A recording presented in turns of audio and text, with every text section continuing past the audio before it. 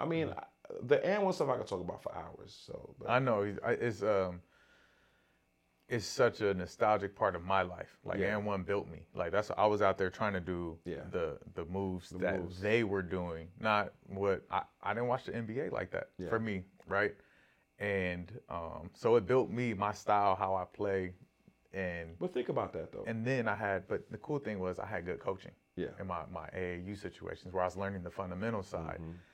It didn't come together until probably after college though, where I was like, how to use this skill set within a fundamental setting, which is now what the NBA is, right? It started early, like you said, the Tim Hardaway's, like that style and all that really building up. I think AI was that moment hip hop met basketball at the NBA where he crossed Jordan, like, hey, this is gonna work. He brought hip hop. Yep. And then, now it is what it is today. But it's so dope to hear the ground level of, like you said, he's Black Widow is saying, I want to play real basketball. Yeah. Like that's not real basketball. Yeah. It is. It is. It's hoop. It's actually the authentic version of basketball if you really want to talk about it. Yeah. And so how do we teach the kids about the history of basketball and also teach them how to reach their dreams with it now? Now that everything's as soon as they find something hot, they try to commercialize it. Nothing's built organically for a long period of time like it used to because of the cameras, the social media. The money. Yeah. It's quick money. We live in a microwave society right now, and that's been going on for a while, where people want instant gratification. And to be an elite basketball player, it doesn't come like that. There's a lot of time, there's a lot of effort, there's a lot of boring work, and that's what being a developer is all about. I have kids that don't like the way I train because they're like, man, we've been doing the same move for 15 minutes. I'm like, yeah, you still ain't made it. You still ain't did it right. You still can't shoot, And I have parents, I have fun with this. If a parent comes to me and I welcome critique of my program, whatever I'm doing. But there's only a certain level. You can only go so far because I'll tell you in a heartbeat, listen, I don't come to your job telling you how to make French fries. So don't come to my job telling me how to teach. Yes. And they'll be like, oh. I'm like, yeah. I say it a little different. I don't mention French fries, assuming they work at McDonald's. I get disrespectful with it. I set them up. I said, hey, what do you do for a living? Oh, I'm a financial analyst. I'm like, okay, so I'm going to come to your job and let you know how to do these numbers. Exactly. Would you let me do that? No. So why are you telling me how to do basketball? This is what I do. I know you watch it and you think you know what basketball is, but this is what I actually do. Most of those parents never played high school or college basketball. Yeah. So the assumption that they know what they're doing it's kind of crazy. And I deal with that on a regular basis on every level. With young kids coming up, with a lot of these situations. And what happens, unfortunately, is if a parent does too much early on and their child does go pro, when he goes pro and he starts to find out how things actually should be done, they cut those parents off from those situations. Yeah. They're like, no. This is my money. Mm-hmm. You can't tell me what to do with my money. You can't tell me how to run my life because I'm a man and I'm making this money and I am now the, patriarch of the family. I'm going to help support the family and so forth. And that's cool. So there are ways to be involved in your kid's life from a business standpoint, from a development standpoint, push them in the right direction and still keep that father-son, mother-son relationship alive. Yeah. But it's a very thin line that you can't cross. And it's difficult. And if you don't have anyone in your corner that you trust that will tell you this and you believe them, a lot of times you are somewhat cut off from those situations. It's unfortunate, but that's just a reality of it. There are very few parents that are involved in the business side of an NBA player's life. Very few. I don't know of 5, and if there are 5, kudos to them because they did something that's damn near impossible. Because you're talking about 450 of the best players in the world, and for your child to make it there and for you to be involved in the business, maybe you were involved in that sports field before. What is your experience in that sport field? And you were able to have it translate to your child and he gets it and he doesn't look at you as overbearing or whatever. So it's difficult. It's a difficult line, you know, and these parents nowadays, there's no real guidance. There's no book. There's no Bible on basketball. There is now. So let me talk to you about You writing it? I am. Okay. And so literally this is why I started this podcast. Is because parents don't have information. And so my goal is to bring the professionals who've done this for a long time, are doing this now, the guys who were in the NBA, to give that information to parents. I'm developing a personal development program for families of, hey, here's the blueprint. This is what it's supposed to look like. This is what your inner circle looks like. These are the people you're supposed to always listen to. Here's your brain trust. Here's the people who help develop your game. This is what to expect when you get to high school. This is how you choose an AAU team. This is what you should look at when you go to college. This is what you should look at when you get to an agency. What is NIL? How much money can I really make? Which NIL should I do? Literally developing a book right now and that program so parents can have just a blueprint. And so because it's missing, I've been doing it now because of all my middle schoolers who developed into pros, right? Or going to college, right? It's like they come back and ask me all these questions. And so if I didn't know the answer, I'm calling, hey, Mark, how do I get to this part? Hey, so-and-so, agent, Rich Paul, hey, yo, a kid is going through this. What's the best way to go? And college coach, hey, should this kid do this thing? So I've been able to collect the information to give them at least the blueprints, a skeleton. It's not perfect. It's not built for everybody. Let me say that different. It's built for everybody to make you. You have to personalize it. Once you get that skeleton, you have to personalize it. That's the part I'm working on. I have the skeleton. I have the information down. And so I'm trying to connect it to the stories and the people who have gone through it, right? And so there, hopefully, you know, by the end of this year, that book will be here so parents can have just a light blueprint of this is how you do it. And then if basketball doesn't work out, can you stay with basketball? Can you help develop an N1 mixtape tour and manage athletes and consult for movies? It's a difficult conversation. It's a difficult conversation to tell a player who's playing college basketball that you're not a pro, but you should go pro in something else. I have a young man that I've been around his entire life right now. His name is Brandon Robinson.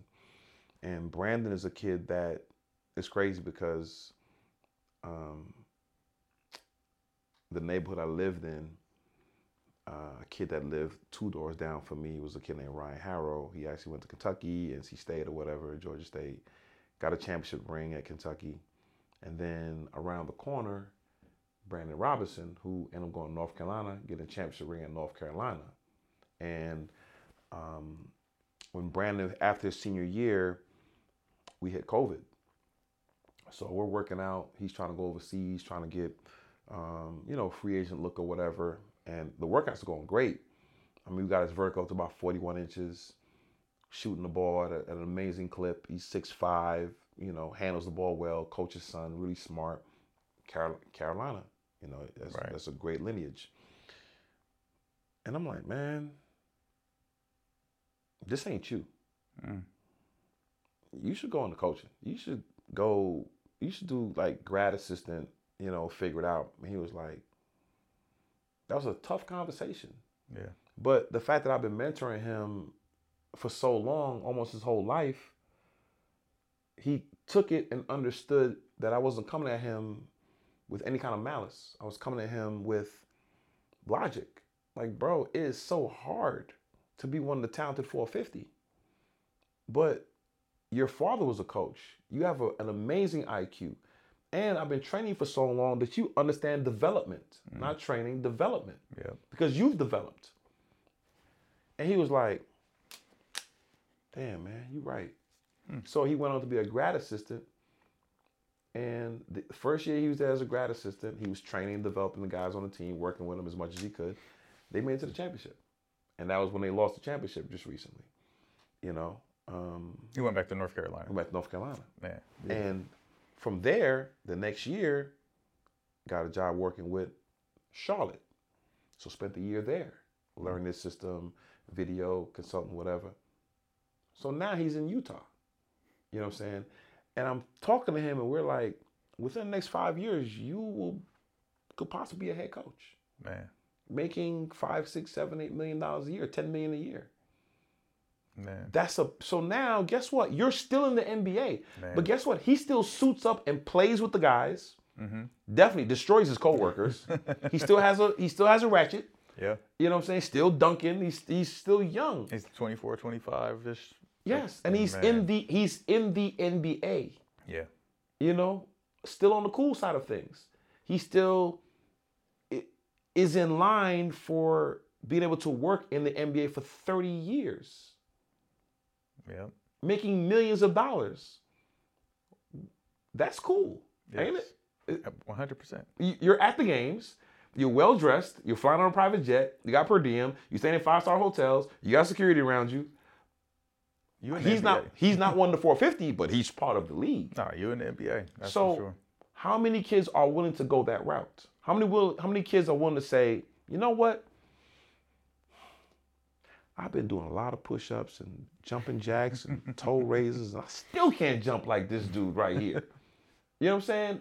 Yeah. Maybe I'll take another route that keeps me around this thing. So speaking into that, I think the biggest impact, like you're saying, is the parent information, the AAU scene, and how parents behave in the AAU scene, and how do they navigate it? What's the best advice you can give them? Here, let's talk about this. What's the problem, and what's your solution to it? Wow. The problem we have is, I think the biggest problem is USA basketball. Yeah, I think the biggest problem is USA basketball, because USA basketball, they have the opportunity to say, you know what? Let me take over this entire thing. Let me get everybody under one umbrella. Let me let y'all have y'all leagues. But then guess what I can do? Let me get your best this many teams, your best this many teams, your best this many teams. Let me do a big tournament. Let me take this over. Let me incorporate the NBA, which gives it so much more validity, so much more power, because why would you not want to be where NBA scouts are going to be? Yes. And it's still under the USA basketball umbrella of development. A true governing body. That's right. We need one true governing body, you know, and they're the problem because I don't think they have the moxie to say, this is what we're going to do, and you're going to do this. Because the kids will be like, I want to go over there. Because if they said, NBA scouts, you're going to come to this. The Nike teams, the Under Armour teams, they're going to be like, yeah, well, okay, we'll figure it out. We'll go around that. And I'm not saying to take anything from Nike, Adidas, or Under Armour. Still do your thing, because you have to think about this. Why aren't there any basketball commercials anymore? Remember when LeBron had the LeBrons? Oh, you remember when he was the old man and your kid and all that? Yeah, you remember the Penny Hardaway commercials, the Michael Jordan commercials, and those commercials sold sneakers. You know why they don't have those commercials anymore? Because we don't have to. All I have to do is put the sneakers on the best local basketball players in every region, and you're going to buy. That's facts. Those kids are being, I'm not going to say the word, but they're being used to market these shoes. So I'm going to give a basketball team. I think you have to say the word. I have friends in all of those, so I don't want to upset anyone. So I'm gonna be respectful for what they do, and not. I don't want to be disrespectful what anybody does for a living, you know. Well, I don't think it's those people, because those are your friends, right? And you know their heart is to give those kids opportunity, put money in their pockets. But the brands, I think it's the brands that don't really understand that it could come off as if you're pimping kids. Yeah. It could come off as that. There we go. But I know the people who have to follow those instructions and do their job, they do an amazing job, and not to disparage them. I just think they don't. I just don't think sometimes people understand our culture in totality. Mm-hmm. We still want that. We still want that entertainment. The last person to do commercials was Kyrie, and Kyrie didn't set out to do. He created Uncle Drew, right? And he created it. It wasn't from a Nike thing. It was from, I think it might have been Pepsi One, or whatever. He had a regional Pepsi One budget, and he did commercials on the internet, for the internet. And it blew up on the internet, and they said, nah, then they aired it. Mm-hmm. And then they said, let's go and shoot it again. Let's get the big boy cameras. They did it. Matter of fact, I think the second Uncle Drew commercial was shot at Jim Gilliam Park, where I used to play it back in the day, in the back. And I was like, wow, he just did something. And you think about it, his idea turned into a movie. It turned into a movie. It turned into the point where his popularity was like, Nike was like, wow, he just won a championship. Everybody's cool with him. He got his own character. He has something within him. Yeah. He has intellectual property that he can create at any moment. And he did that. Created his own shoe. He had the top selling shoe. You know, Kobe has great intellectual property. He can create. He was creating. I want my shoe to feel light like this. I want this input. PG has great input, intellectual property. We all have the ability to create intellectual property because as a culture, we've always created. We've created civilization. Right. So me having a good idea, I'm supposed to have a good idea. You can steal it. That's cool. I'll create something else. That's how I think. Yes. That's how I think. You know, and that's how I was with And One. That's how I was with a lot of things I've done. Even from the motion capture to the choreography to the movies and so forth. I do commercials right now where I do casting for, I own a company, we do casting for TV commercials. I've done an iconic commercial that included Tom Brady and Morgan Freeman. I did help do the commercial with Steph Curry just recently with Under Armour. I did an iconic Gatorade commercial with Kanye West music in the background. I've done all this within the past year and a half, you know, creating a company out here, one of my best friends. So you gotta think about what this culture does, like how many doors it opens and how many different things you can touch and be involved in. And it's unfortunate that our kids don't look at it from that perspective, and the parents don't look at it from that perspective. They don't look at it like, why am I going to this school? I should go to this school right here because their alumni base is amazing and they'll be able to give my son an opportunity outside of basketball afterlife. Because guess what? If I get drafted to the NBA and I play 15 years, that's an amazing, man. You know how much money you make in 15 years? Right. You make $400 million. Okay. So you make $400 million, you finish your career, and you end up, you have about $150, $200 million left. And you're, let me see, that's what, 34 years old? You're a young man. What you gonna do with this money? If you don't do something with it, you're gonna spend it. Right. Because your bills still matriculate. It's still going. That ad machine is still going. So you wanna have those alumni. You want to be able to go back to school, take a class in the summertime, get your degree in something that you love. Why aren't more NBA players owners of franchises? We've seen guys like Jamal Mashburn. We've seen, my man Ocho Cinco. Everybody keep thinking he's broke. He's like, man, I got it. He's like, this they say my net worth is online. He said, here's my bank account. He owns McDonald's franchises. Right. We have guys like, people don't know Vinnie Johnson, who played for the Detroit Pistons back in the days. Yeah.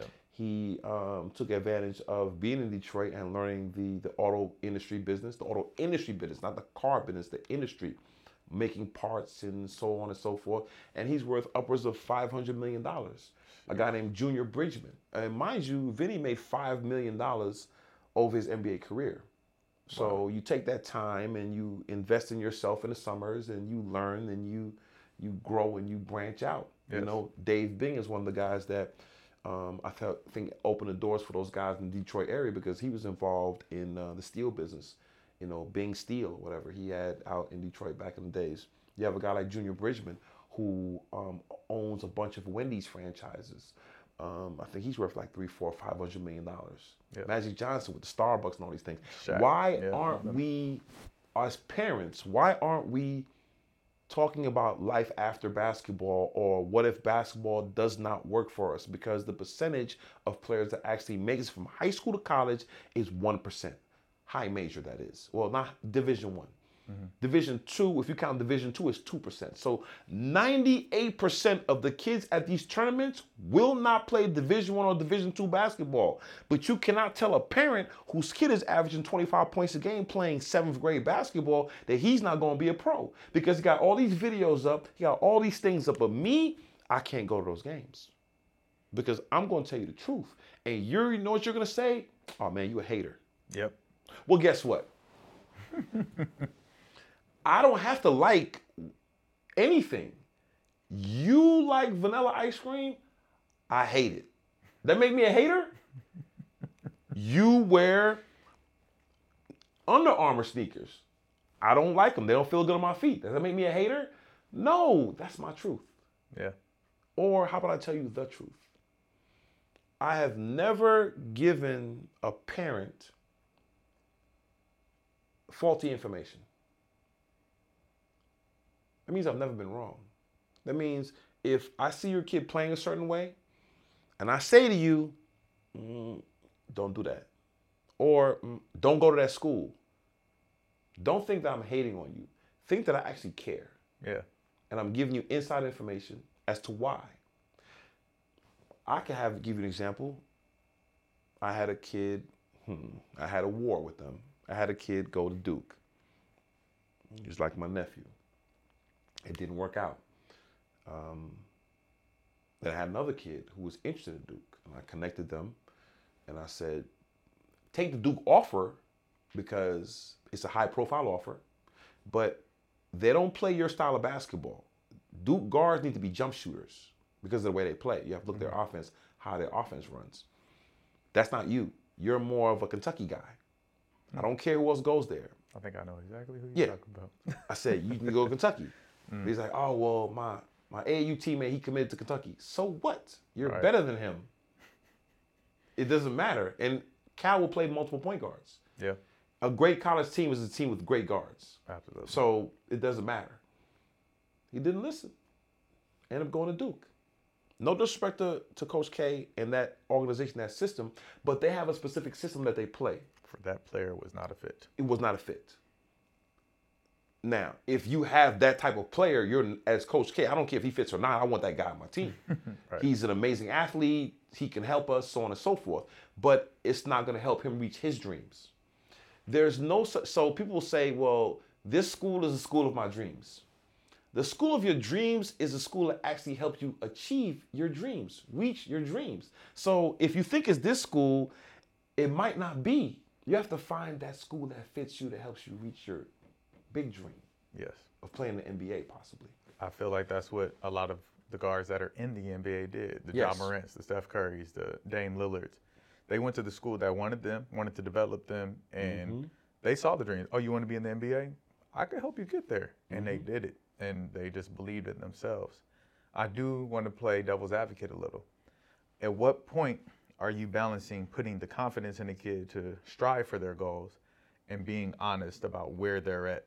And can your development change that? Your development can change it if the child is disciplined enough. And if you see, okay, so there are kids that have this thing. It's not a new thing. It's called talent.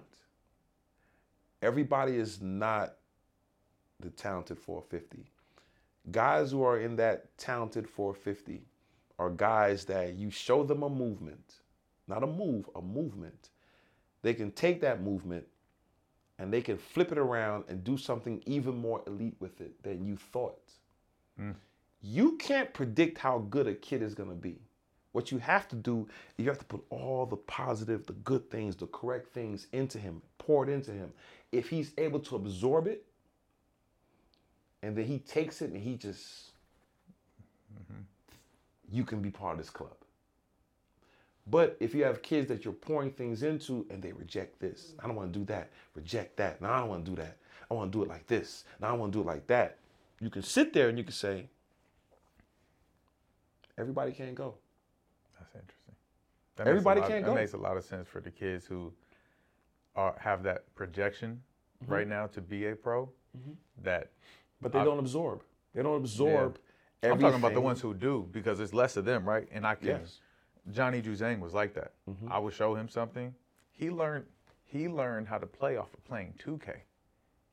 He watched 2K. You know, those moves are pretty real because they got the motion capture.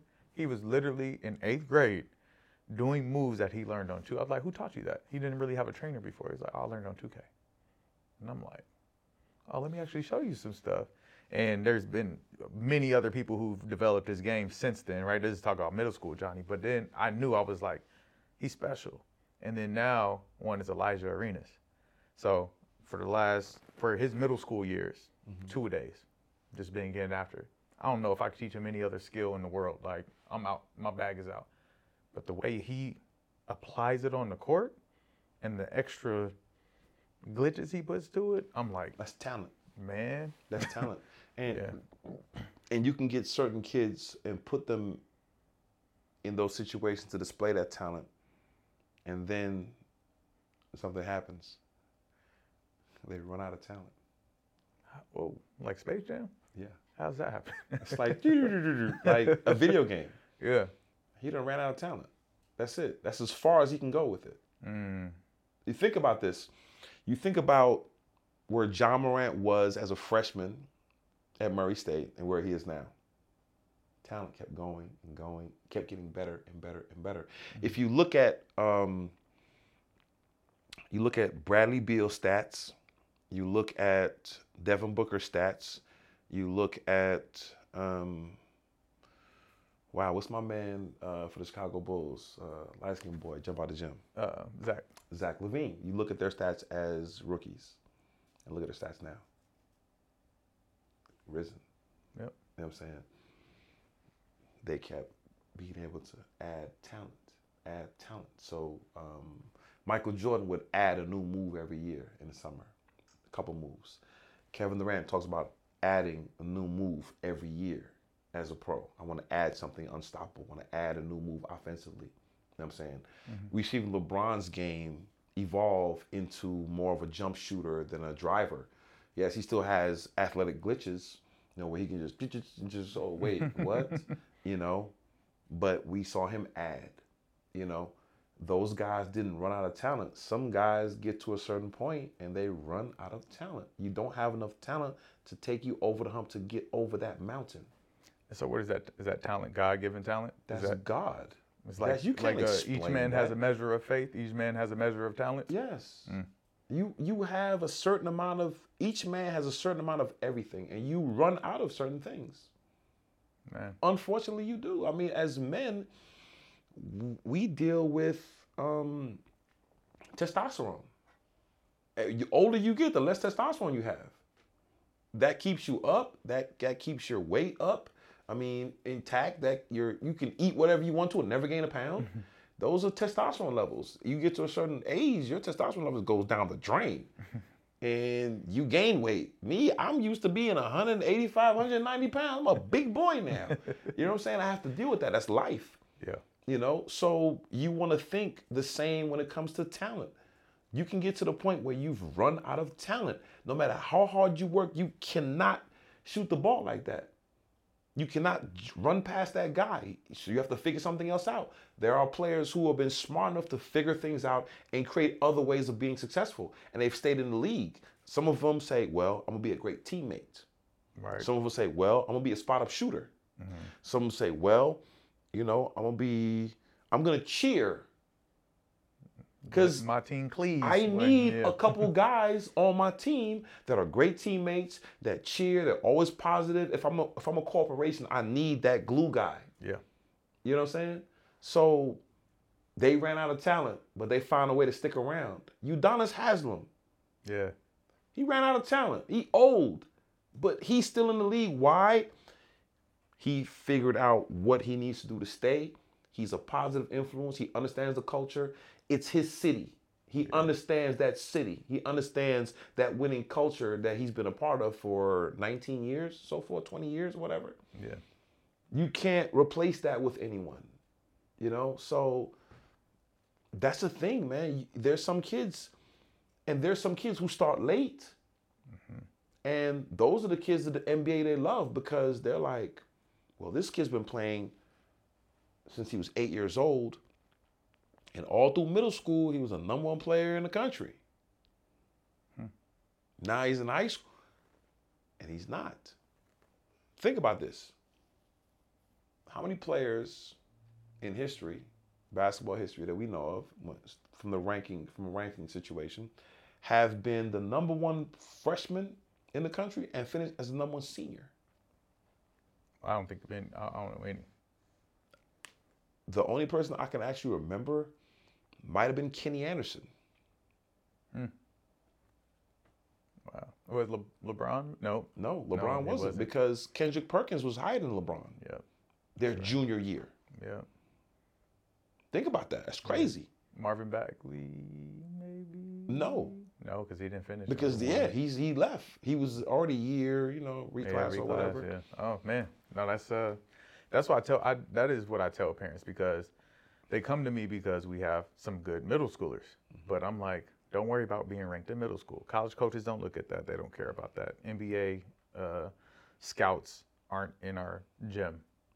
We do have actually some pro teams who want to come see these middle schoolers now because the game's getting younger with all that. But I tell them, I want you to be ranked number one your senior year.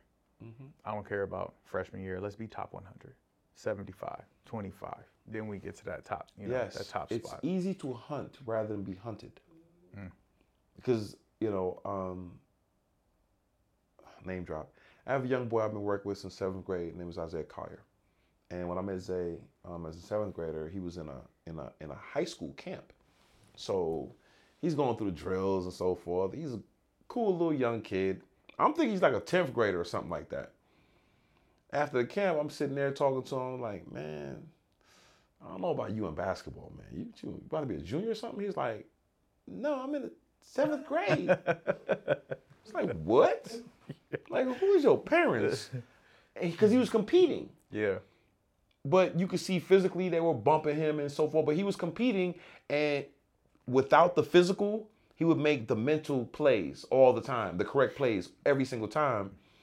He's like, no, Coach Larry, that's my uncle, that's my dad. So 6, 7 years later, he's number one player in the country. Mm-hmm. He wasn't number one back then.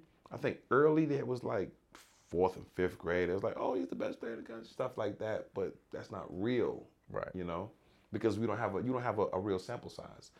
So I think all through high school he was like middle of the pack. And I always felt like that's a great position to be in because you want to hunt. Yeah. Because when you're hunting, you got an X on your back. You don't see who's hunting you necessarily. You don't know who got in their head. Yeah, I'm going to get at you. And when I get at you, I got something for you.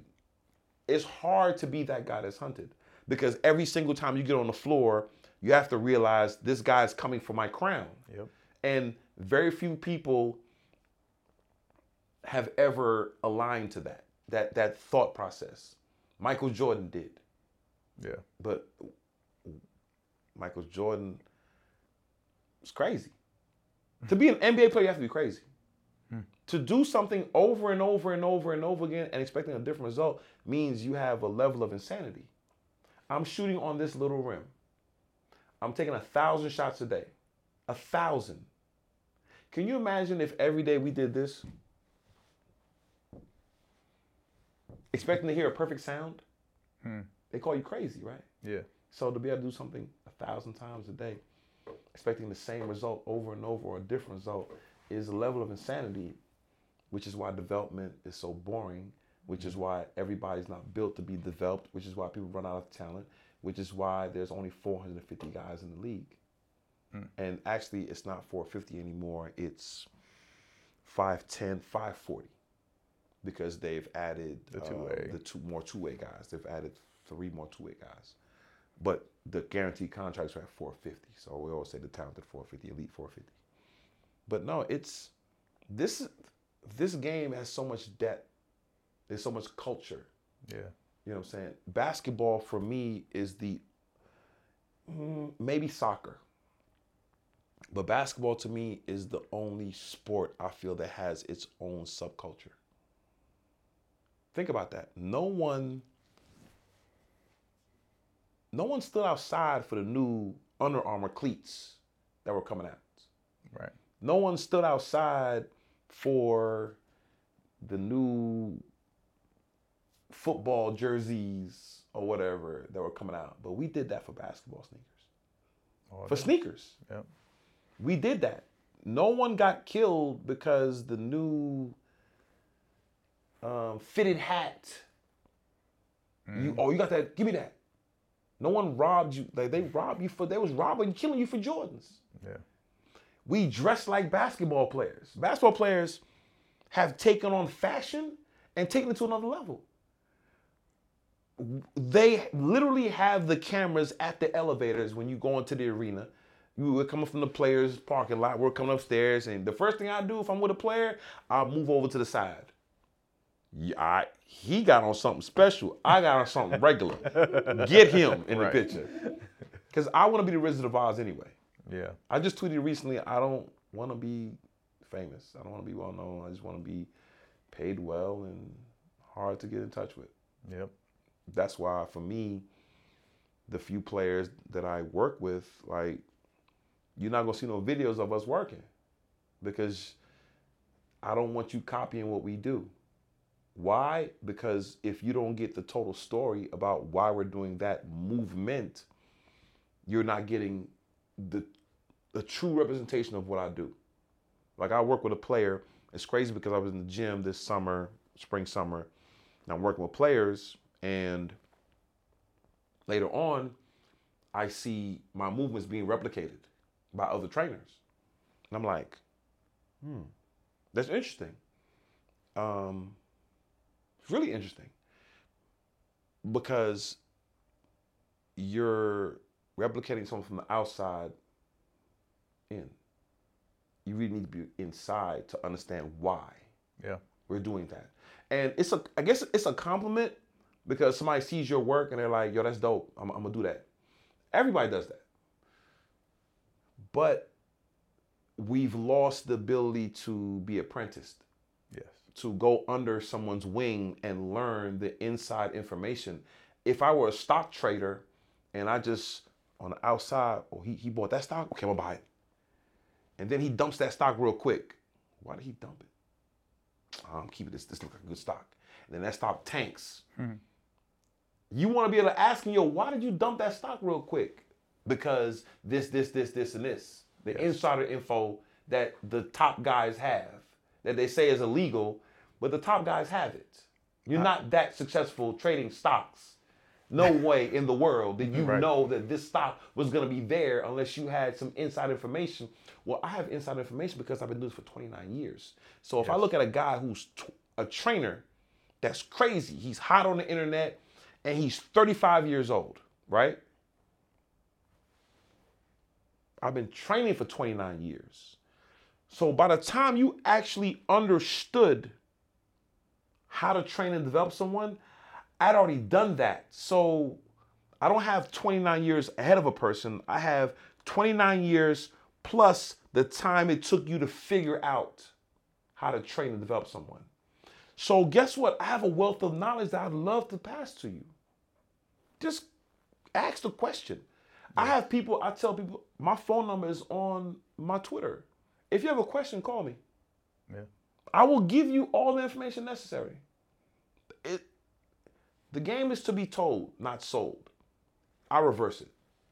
I don't want to sell it. I don't want to put it online and just You said it backwards, but yes, you do. I said it that, backwards. Yeah. You said it the right your way. Yes. Yeah.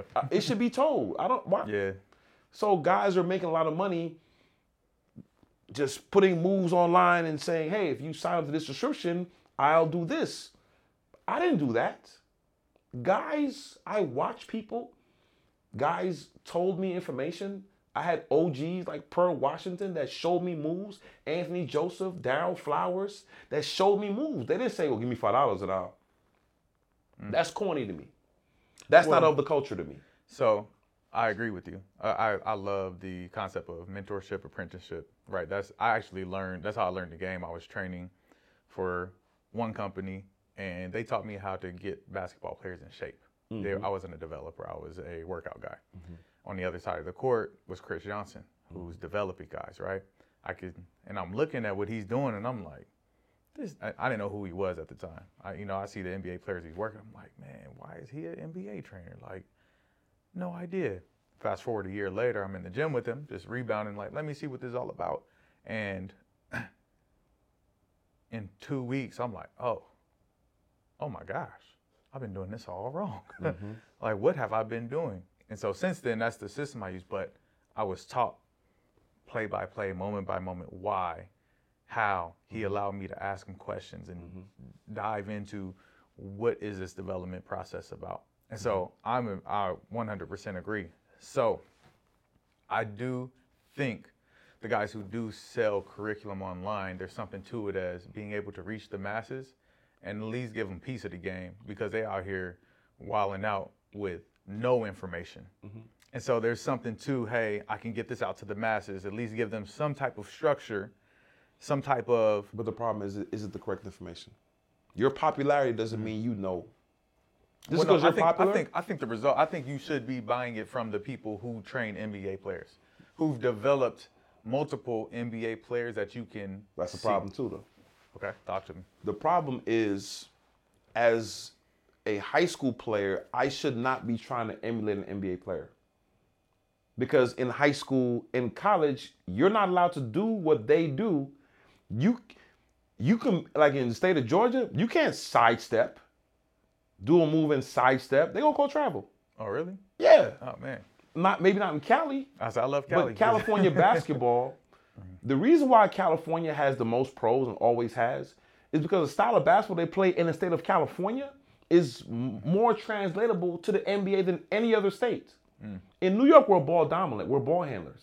In the state of Georgia, they're athletic, which is starting to be a thing. Florida, they're athletic. They're more football than basketball. Texas, they're athletic. They're more football than basketball. They're athletic. But the way they've always played in the state of California, run and gun. Run, shoot, jump.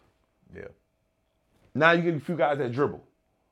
Baron Davis don't know this, but Baron Davis, in and out, cross, up fake, that's my move. I brought that to California in 1987. 87, think about that. Man. You didn't see anybody up faking, crossing over, hezzy, blowing by in California in 1987. I don't know if you were even born yet, though. I was one. I was one. You was one? I was one. He don't know that. What we talked about earlier, the moves travel. Yeah. Based on people relocating, going places and so forth. But when he brought that to the game, and then you started having dudes that was really focusing on ball handling in Cali, like, whoa, like James Harden. Yeah. Like, whoa. I mean, and California is one of the sunshine states. California is a state where the kids get more vitamin D, which helps grow bones, helps grow muscle development, and so on and so forth. You think about it, the most athletic kids come from the sunshine states, the states that have sunshine, which is California, Texas, New Orleans, Alabama, Georgia. Those states that get the most sunshine per year have the most athletic players. Florida and Cali always have the fastest people in track. Yeah. Alabama, those places, sunshine, vitamin D. So there's a lot. This game is so vast. Yeah. You know what I'm saying? It's a subculture within the culture. There's so many things about the game. Here's a question for you. Is a guy an NBA trainer if he works with NBA players, or if he's trained an amateur and turned him into an NBA player? How many people that say they're NBA trainers have trained a kid that was unranked and helped him get to the NBA? Right. It's a very small list. So, very small list.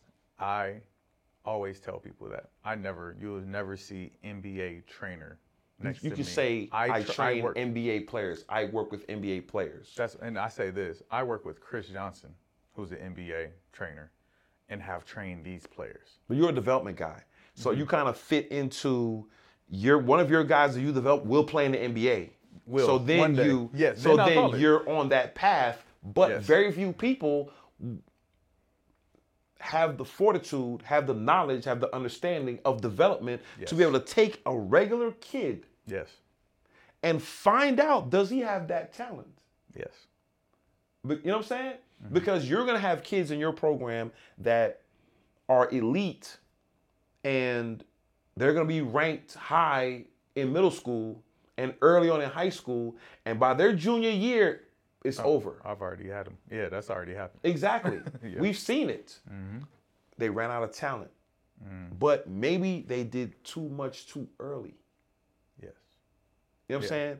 Because think about it. If you're 9 years old and you're averaging 40, that means you're averaging 40 doing it a certain way. That means you're shooting from your chest right here. Yep. You're shooting underhand layups. Usually way more athletic, developed a lot quicker athletically. But now you get to the point where you've plateaued. And these underhand layups are getting beat to the stands. And that shot you're shooting from here, you can't get it off. Because you didn't take that summer like Steph Curry did and raise his shot from here to here. Yeah. His shot is here. Mm-hmm. He doesn't shoot here. His shot is here. But it went from here to it was here at first in middle school. See, I seen all these kids play when they were younger. You know what I'm saying? I remember people laughing at the little skinny kid. You know what I'm saying? If it was a little Charlotte team. I'm like, he got a shot though. And the advantage some of these kids have as children of NBA players is a very slight advantage that people never think about.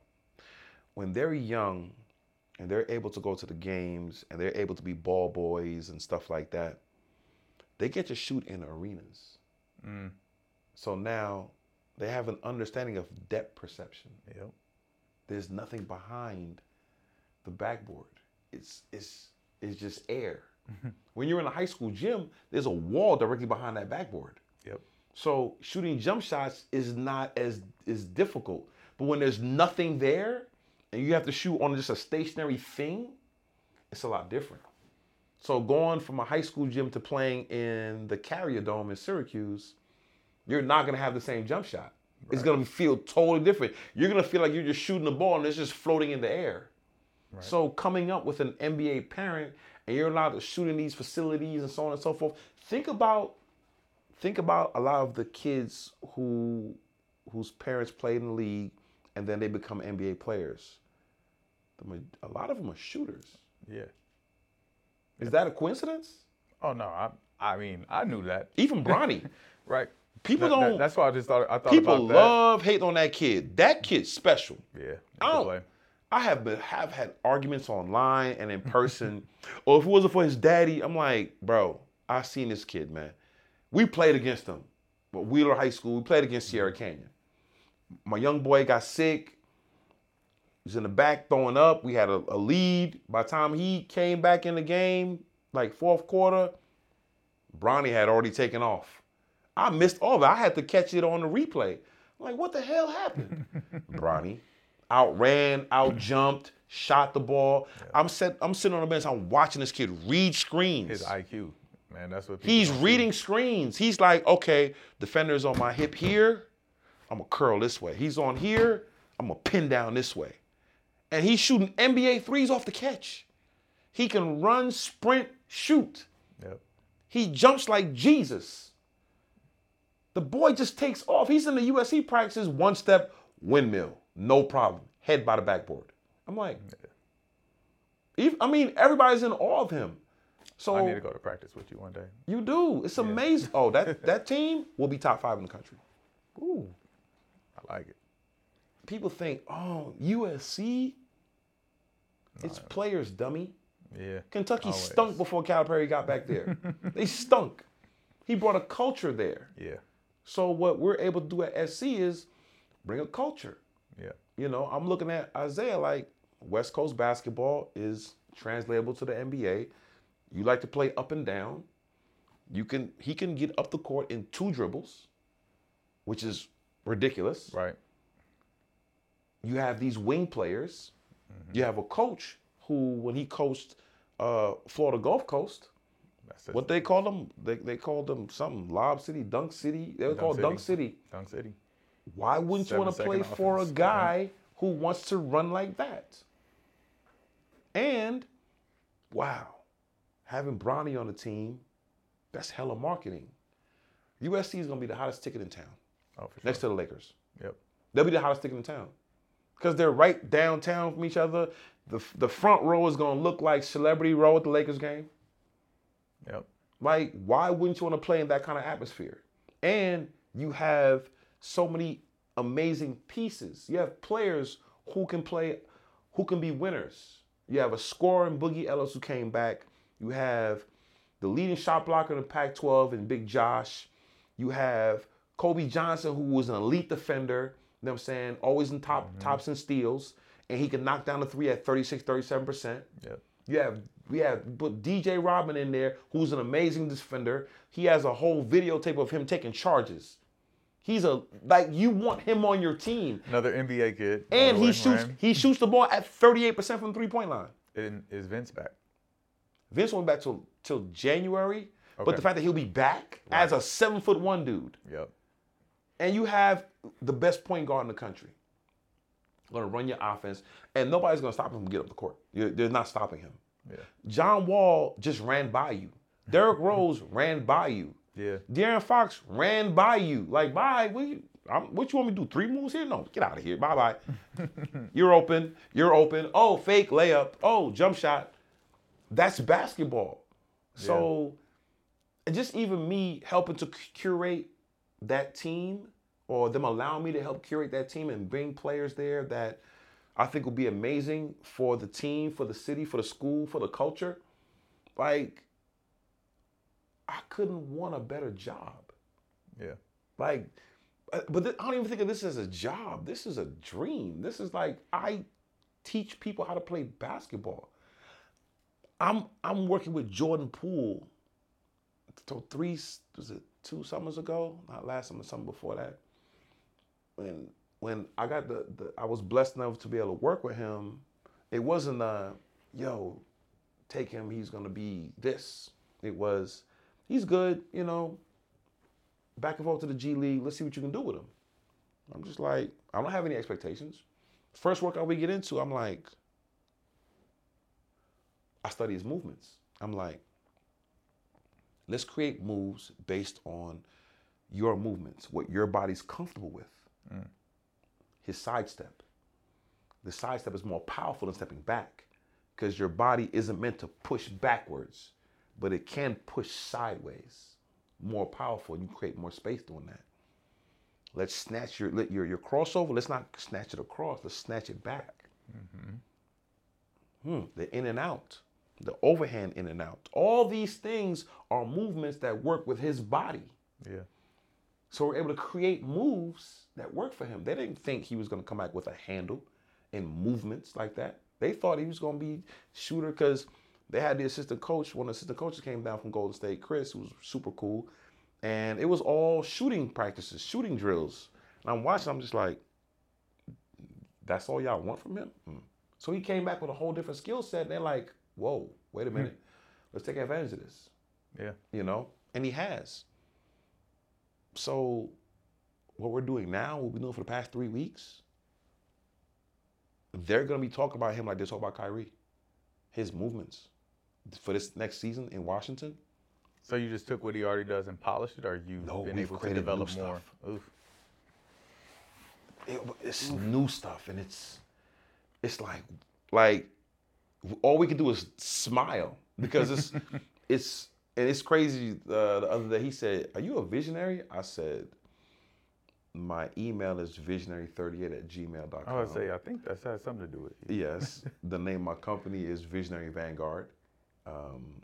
So I've always had that word visionary around me, And we spoke earlier and we talked about intellectual property that requires you to be a visionary. So for me, this is all a dream. This is all me realizing a dream. If I couldn't play in the NBA, I'm helpful in helping guys reach those goals of making it to college as far as Division I or Division II or even NAIA, whatever, helping them play college basketball. And a good amount of these guys have made it to the NBA, right. Which I don't. Can you let the people know some players that you have worked with that you do feel comfortable sharing? I'll give you a couple. Let me see. Just a couple. No, I think it's good to know because you're here in LA now, right? Full time. So a lot of people, you moved from Atlanta and you were doing your thing there. Now you've been in LA for almost 2 years. Yeah. Well, this is my third summer. Yeah. So 3 summers. Yeah. And so the people know, But I don't work with everybody. I know you don't. And that's good. That's great. No, I don't work with a lot of people. I'm about to go work with you so I can learn from you. That's what I'm going to do because that's fine. I have so much that I like to pass on. And that's what I want. I know there's something. So important. There is a legacy that you have that needs to be passed on to the basketball people of the world, and I love the honor of being that person to help get that and do it your way. It's just information. Like for me, it's not. I'm not the beholder or the I'm not the gatekeeper of information. It's information. Like studying, like it's crazy. Like I studied Gilbert Arenas, who's like Superman on the podcast now. Yeah. I studied Paul George. I've studied all their movements to the point where I can teach a player to be like them, but the psychology, like the mental aspect of it, I can't teach them. That's something you have to have. Like Gilbert was crazy. Some of the shots he take was crazy. His work ethic was crazy. Paul George was an and one mixtape baby. Yeah. 2 summers ago, I went to him, I said, bro, you could add 5 points a game to your normal average if you just played out the mid post and just got some easy buckets in the mid post. I said, I watched your synergy. Every time you get the ball in the mid post, you score like 70% of the time. And he's like, I'm not ready to do that yet. I still got some wiggle. he still has an amazing handle he can get off, and that's a choice. And, now he's an amazing person in the podcast field or whatever. Yeah. So being able to hear stories from these guys, the one thing they can't pass on is their mental approach and the psychology, like that aspect. It's built from childhood trauma. Yes. I really believe it. It's built from, I wouldn't say trauma or just their childhood experience, but a lot of that grittiness and, like you said, it's insanity to be able to be a perfectionist like they are, or that mentally tough to continue to grow with what they do. It comes from that childhood trauma, but they've been able to work through it and put it in a special place to make it a productive thing in their life and not a hindrance in their life. So, all right, so you don't mind sharing some of the people that you've worked with? Yeah. Okay. All right. I'm old, so I'll be having like a list. All right, we'll start back in 1960. Who were you with then? Oh man. So, the first guy I worked with that, and he's so dear to my heart, I'm still looking for him. It's a guy named Jamison Brewer, 2001 draft, Indiana Pacers. Isaiah drafted him, 6'5" guard out of Auburn, Atlanta kid. And we used to work out when he was in the 8th grade. You know what I'm saying? So I watched him grow over years, and that was my first guy. So I'm like, 2001? God, that's 22 years ago. Yeah. My first guy went pro 22 years ago. Like, that's crazy. Yeah. So got him. I've worked with, I'll just get some simple names. Jordan Adams, who played for UCLA, got drafted by the Grizzlies back then.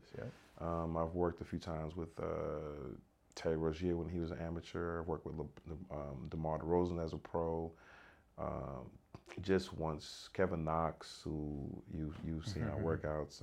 Mike Scott, Terrence Ross. The year T. Ross broke the NBA record as the first person to ever hit 200 three-pointers coming off the bench. That was our first summer together. And that was pretty easy work because I was able to figure out what the coaching staff wanted.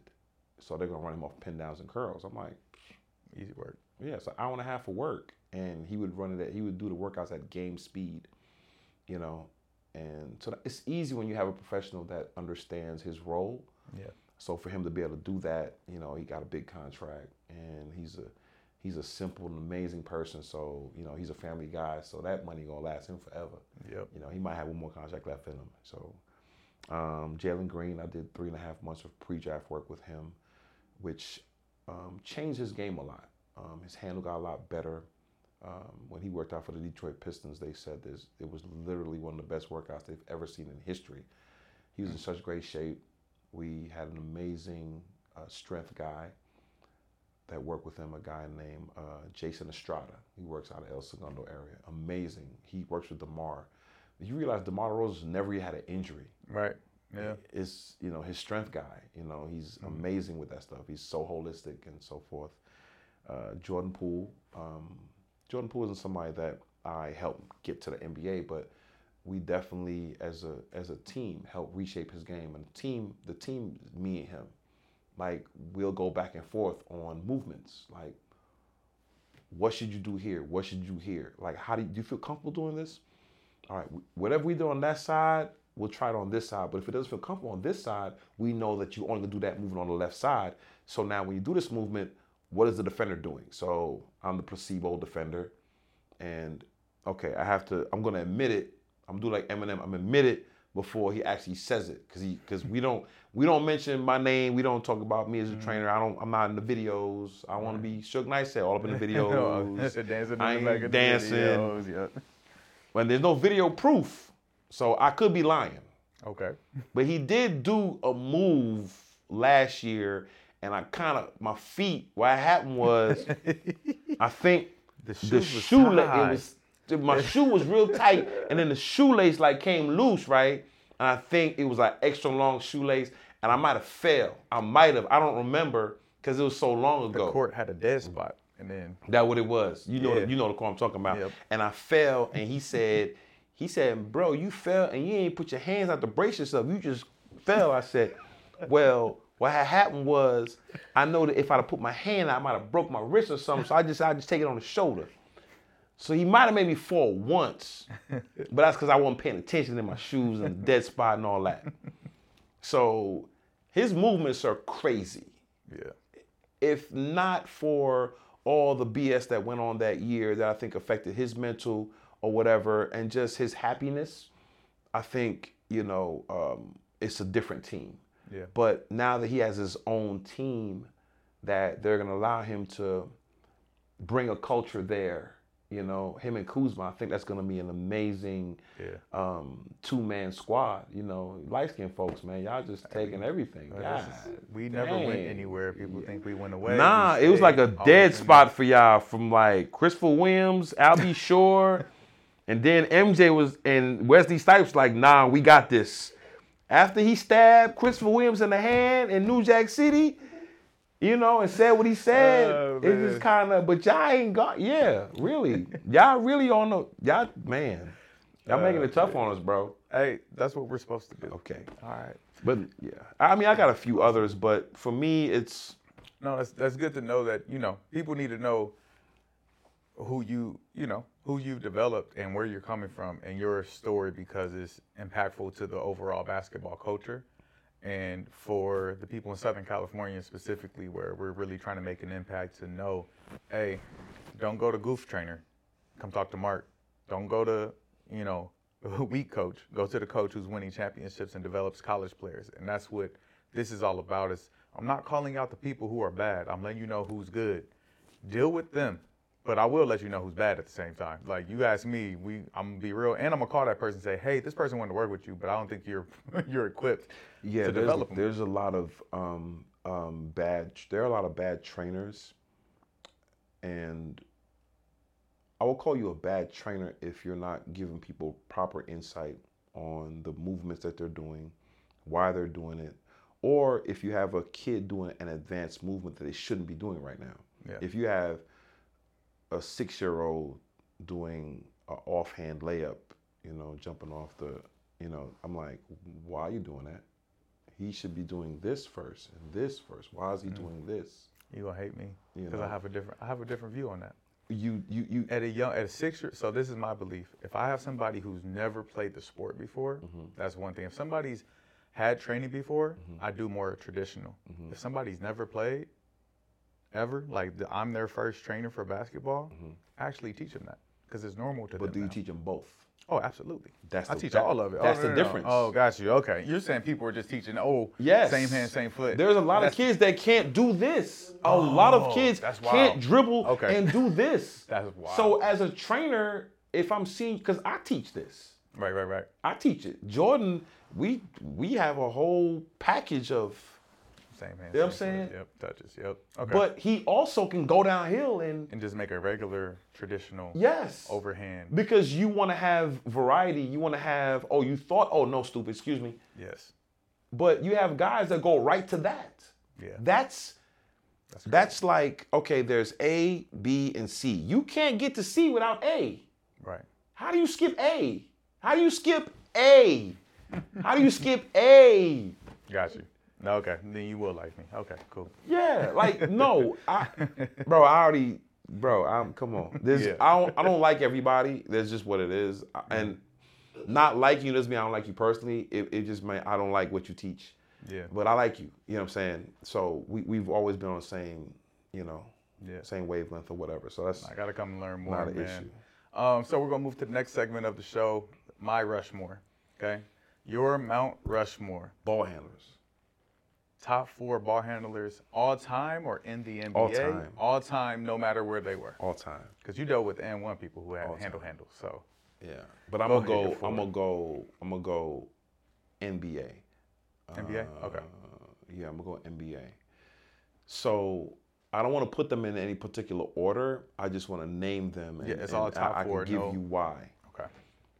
So I'm not gonna say Bob Cousy. Okay, I'm sorry, Bob. I'm not getting that. Anyway, sorry, Bob. No, cut a clip of Bob Cousy dribbling, please. With the one hand going left with the right hand. Yeah. What? We have to put Kyrie Irving in that conversation, and Kyrie Irving, when he does stuff, he does not amaze me. Nothing he does amazes me. Not one single thing. And it's crazy because Iman Shumpert recently said Kyrie is the only player that will go at you with no plan. And I had to think about what he was saying. I was like, oh, yeah, that's correct. That's why he can go do a move. If you cut him off, he'll just go the other direction. Yeah. That's what you're supposed to do. Right. But Kyrie was taught the game by a father who played in my era. He's from the Bronx.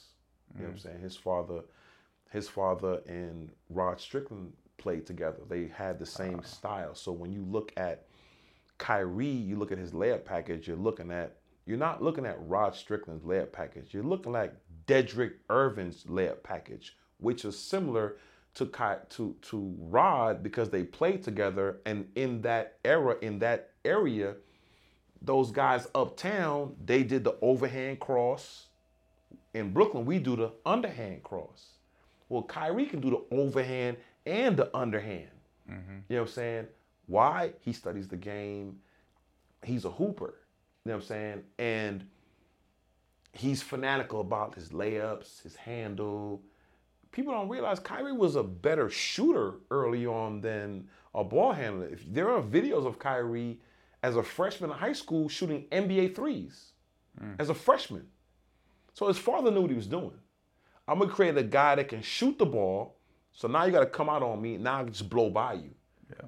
Kyrie's big move back in the days was his behind the back. He would hit you and then go behind the back. That was his big move first 2 years of high school.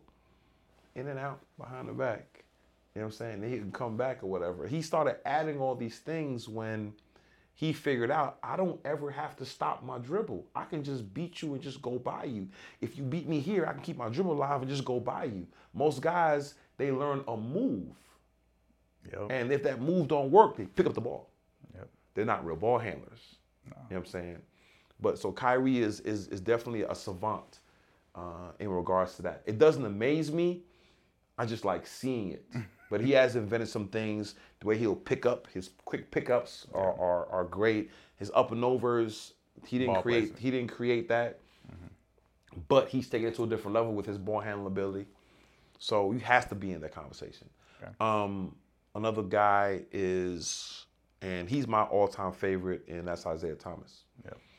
Isaiah Thomas, you look back his first year in the NBA, and there's a sequence where he's dribbling the ball, and they try to double him, and he'll back out, and he starts getting the ball real low, and he starts tapping between his legs and just going, and he just go and pull up a jump shot. I'm like, whoa. Like, I watched him early on when he was playing with Kelly Tripucka, you know, who had the mullet or shag or whatever, you know what I'm saying? Michael Jordan dunked on him or whatever. Like, I watched him, the early Isaiah, just get buckets, you know? Because when I saw him at Indiana, when I saw that championship game, I was wondering, how was he able to get to the basket so easily?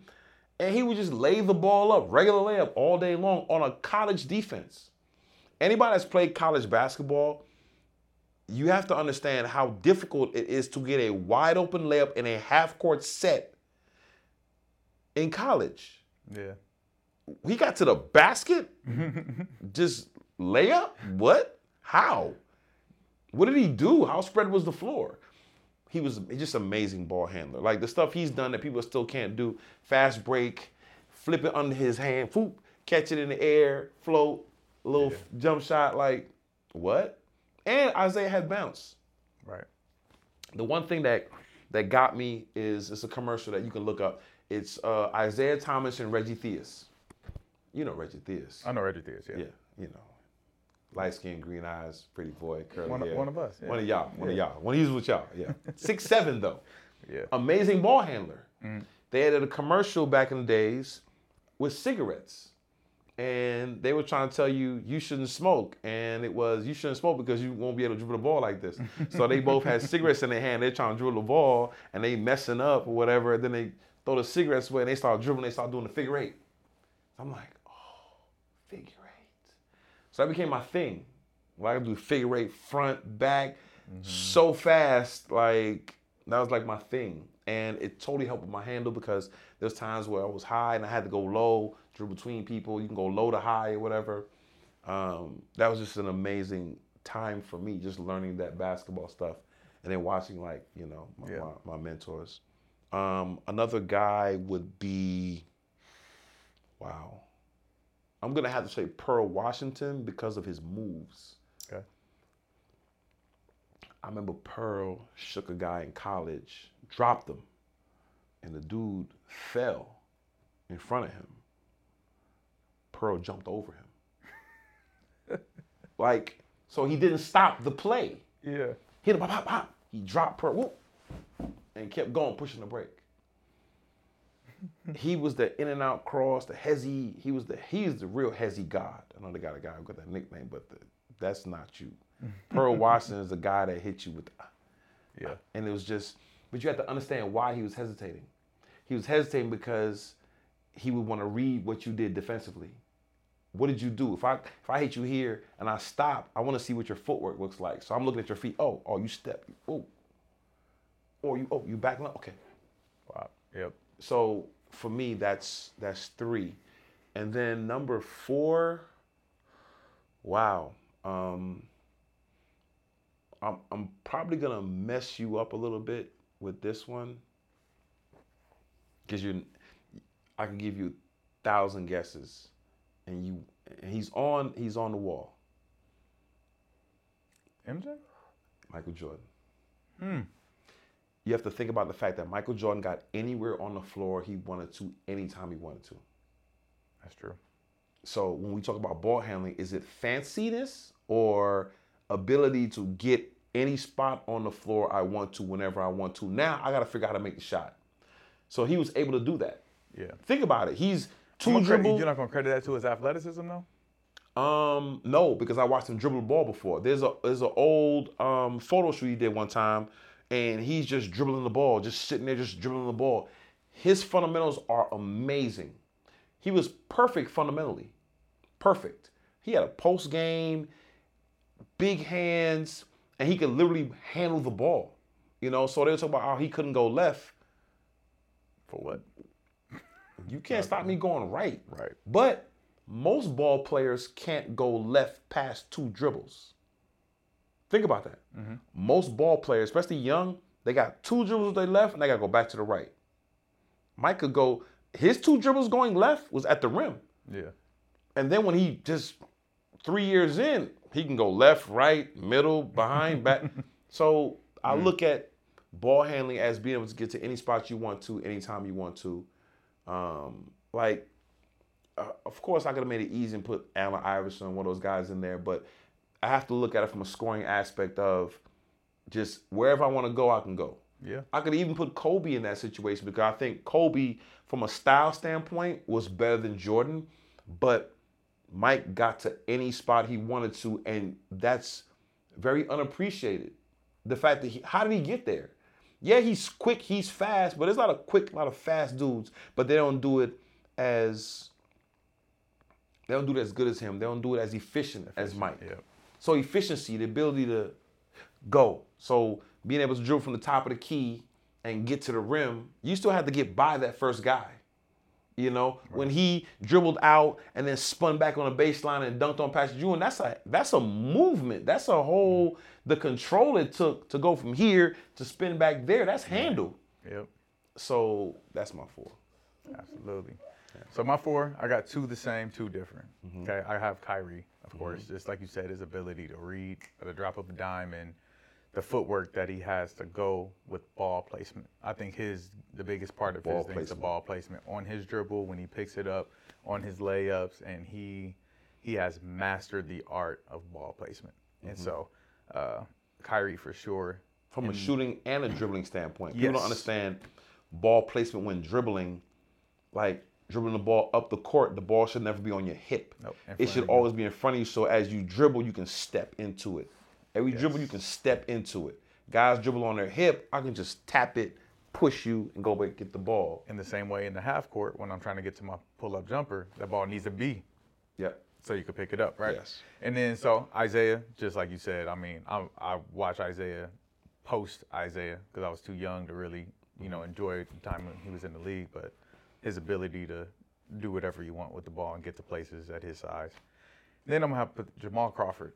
Jamal Crawford, his creativity, he never trained, he just hooped. He worked on his, he felt the game. He flowed with the game. He's a natural. So the moves that he created, some I feel like he created, the behind the back with the pro hop, pro hop, hit the double behind the back that Curry does now. Like, man, that's Jamal Crawford stuff. Yeah. And just the feel of the game, natural ball handler for sure.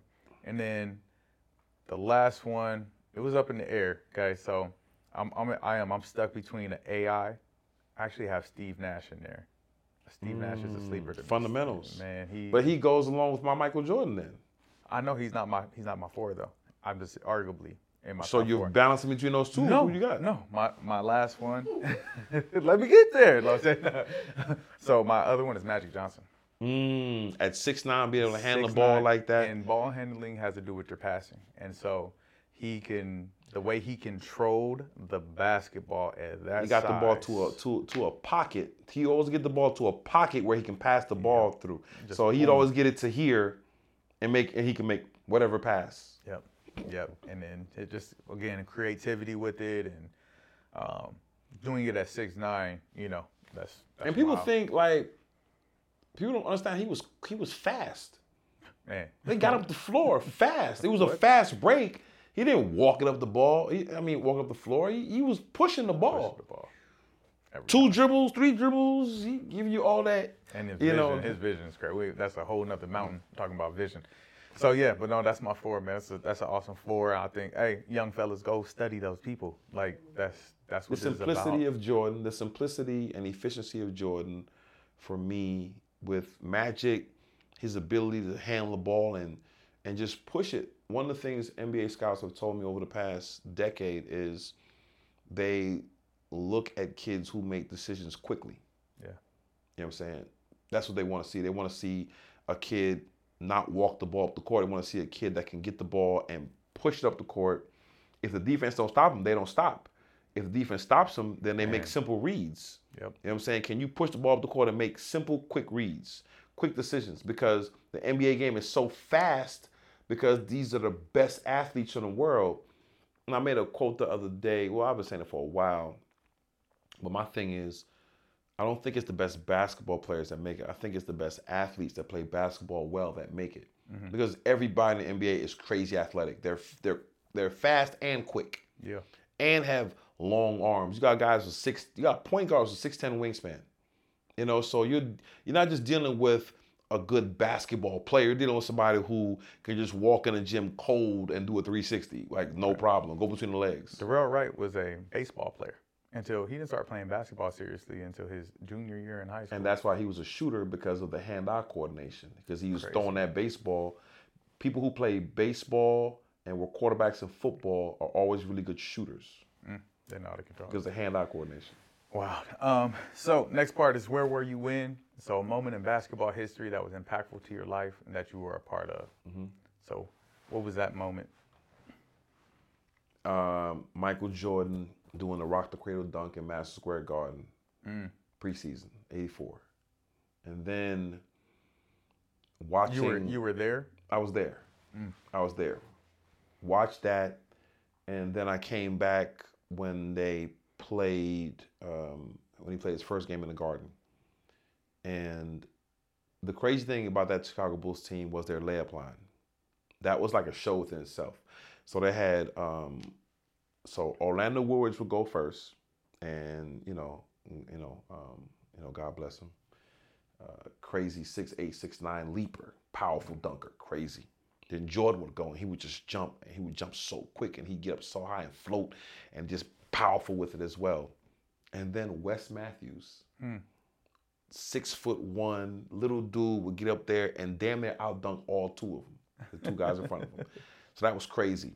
But then to see Michael Jordan's quickness live. So back in the days, it wasn't a big thing to you buy a ticket and you just walk down. It wasn't a big deal. You do that now, they lock you up. Right. So me as a teenager, I bought my ticket. I don't know where my ticket was. As soon as I got there, I looked to see, where a good seat was, the closest seat. I got right under the basket of the Bulls when they were doing layup line, and I'm watching Jordan, and I'm watching when the game starts how quick he was, how fast he was. And remember I told you I thought NBA players were like magical people? Yeah. I didn't believe how quick it didn't make sense. So people think, oh, guys just let him do that. No. He moved faster than everyone. But mind you, I was a Jordan fan of his in college. I watched him in college. I used to watch an older guy named Al McGuire. He was an announcer back then on NBC Sports. He used to do the North Carolina games. And Jordan had a different swagger. He had swagger. Swagger wasn't the thing that everybody had. People were just kind of, cookie cutter back in the days in college. Mm-hmm. He had swagger. He would walk with a bop. You know what I'm saying? He would chew on gum, He came up with the wristband one sophomore year. It had the bald head sophomore year. I was like, he's different. And then he was dunking on people. He big hands. He would post up. I saw him do something I'd never seen another human being do. The ball was taken out of half court. He's standing at the 3-point line, and he's on the ball taken on the sideline at half court. So probably slid up a little bit. Kenny Smith inbounded. He threw the ball up. So Jordan's just standing there, and the guy's face guarding him right here. Dude, he just threw the ball straight up. Jordan jumped straight up in the air, caught the ball, and kept going up with it, and took a jump shot, and made it. That's he alley-ooped a jump shot. Alley-ooped a jump shot. I never thought about that, but you're right. He alley-ooped a jump shot on an inbounds play. The most amazing thing I ever seen. This is at North Carolina? He was at Carolina. Oh, we got to find that. Yeah, I promise you, I would not even make that up. It doesn't even make sense to make that up. But being there, I think the biggest moment for me was 1986, first game of the season, Knicks versus Bulls. He scored 50. But during that game, he was doing the kiss the rim dunk, where he would jump and just lean, and he was like sideways. It looked, I couldn't get down to the floor because by that time everybody knew who Air Jordan was. Right. This was like, third year in or whatever, and I was way up there, and it looked like he was laying down flat in the air, and I was like, nah, he's not from this world. He's an alien. Space Jam. It made sense. So for me, watching him score 50 first game of the season, watch him do the rock the cradle dunk against the Knicks in preseason, like those were iconic moments in his career, and people still don't really understand like why I picked Jordan over like everyone. I'm like, I saw it, but I also have perspective because I saw LeBron. I also have perspective because I saw Dr. J. Yeah. I saw a little bit of David Thompson. I saw Clyde Drexler. I saw Kobe. I saw these guys up close and personal.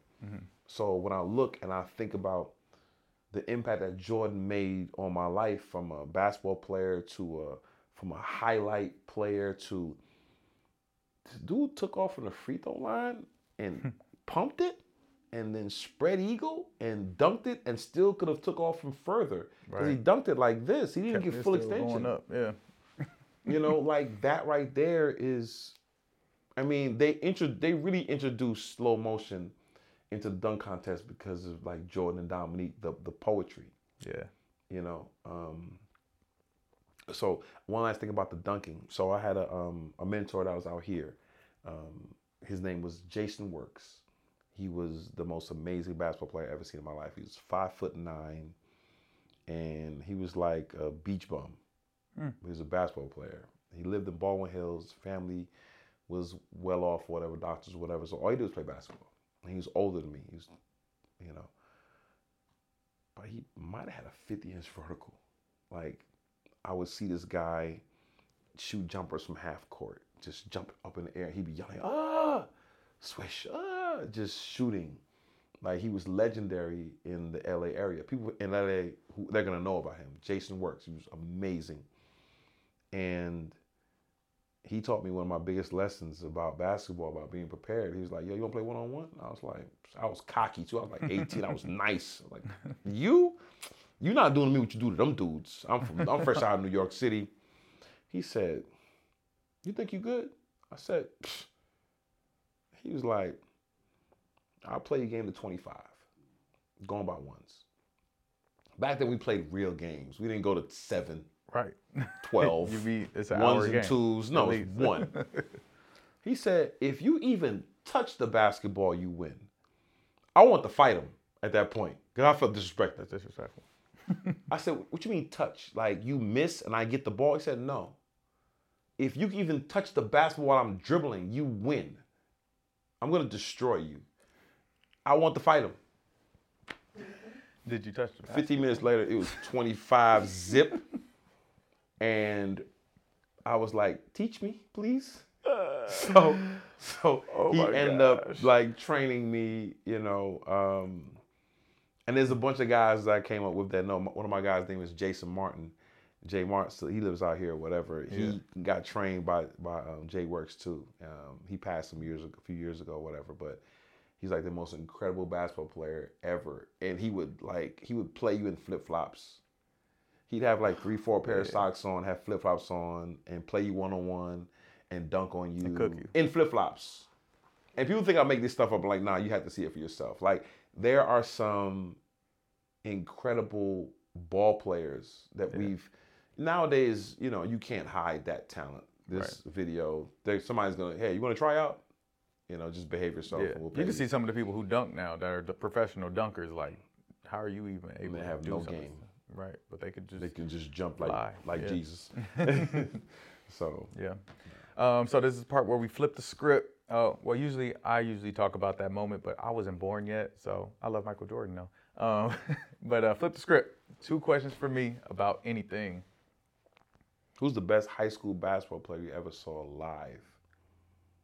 Honestly? Yeah. Sky Clark. Sophomore year.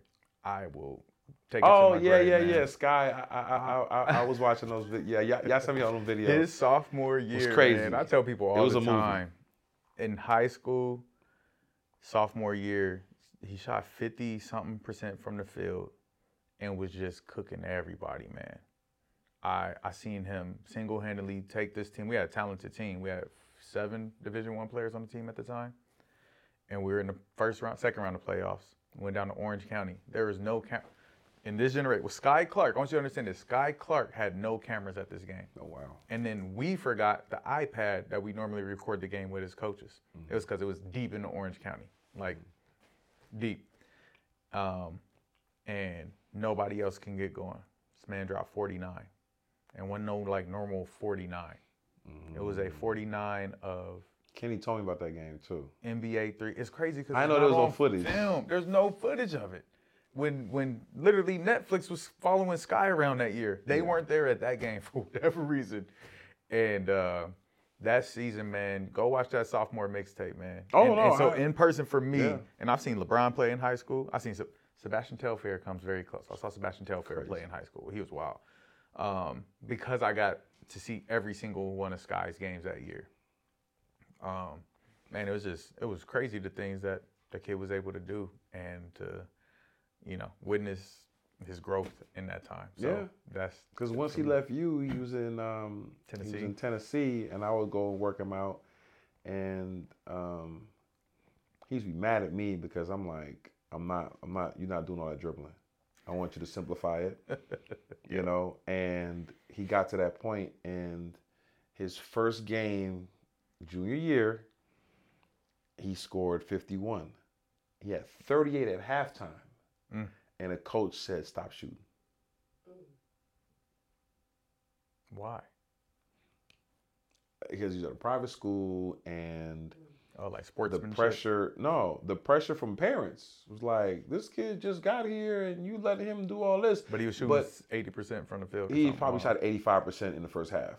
He missed maybe 2 shots or less, maybe. I was like, he had 38 at halftime. Man. And I was like, oh, he's going for 70. Yeah. And then he wasn't sure. I was like, well, shoot the ball. What are you doing? Show that. But you could tell the pressure had gotten to the coach or whatever. So yeah, I knew at that time he has talent. Yeah. And he's still absorbing talent. So there's no, and then he's with my OG Kenny Payne in Kentucky now. So at Louisville. So there's no telling where they'll be able to take him. I know I talked to Kenny a few weeks ago, and he said that he's testing through the roof.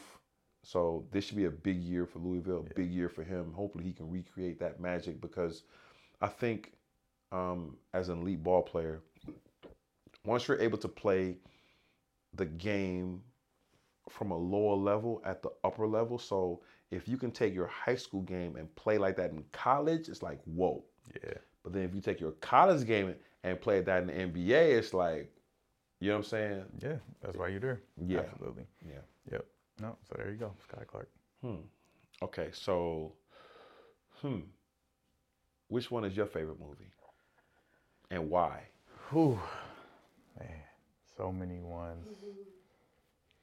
I don't know how you got Cornbread Earl and me. You weren't even born yet. My mama put me on. Mama put you on. They killed Cornbread. Man, they running in slow motion. Yep. The fish that say Pittsburgh was crazy.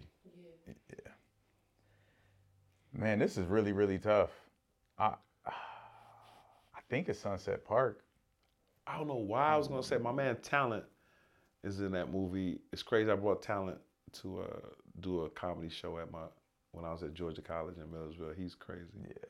No, I think it's Sunset Park. If I could watch any basketball movie on repeat over and over.